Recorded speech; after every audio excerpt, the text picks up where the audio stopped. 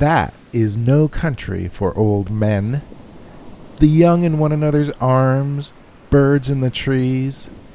Those dying generations? At their song the salmon falls, the mackerel-crowded seas. Fish, flesh, or fowl commend all summer long whatever is begotten, born, and dies.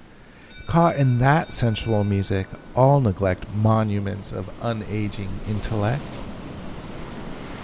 An aged man is but a paltry thing, a tattered coat upon a stick, unless soul clap its hands and sing, and louder sing for every tatter in its mortal dress.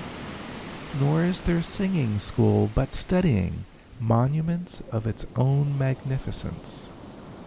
And therefore I have sailed the seas, and come to the holy city of Byzantium. O sages standing in God's holy fire, as in the gold mosaic of a wall, come from the holy fire, pern in a gyre, and be the singing masters of my soul. Consume my heart away.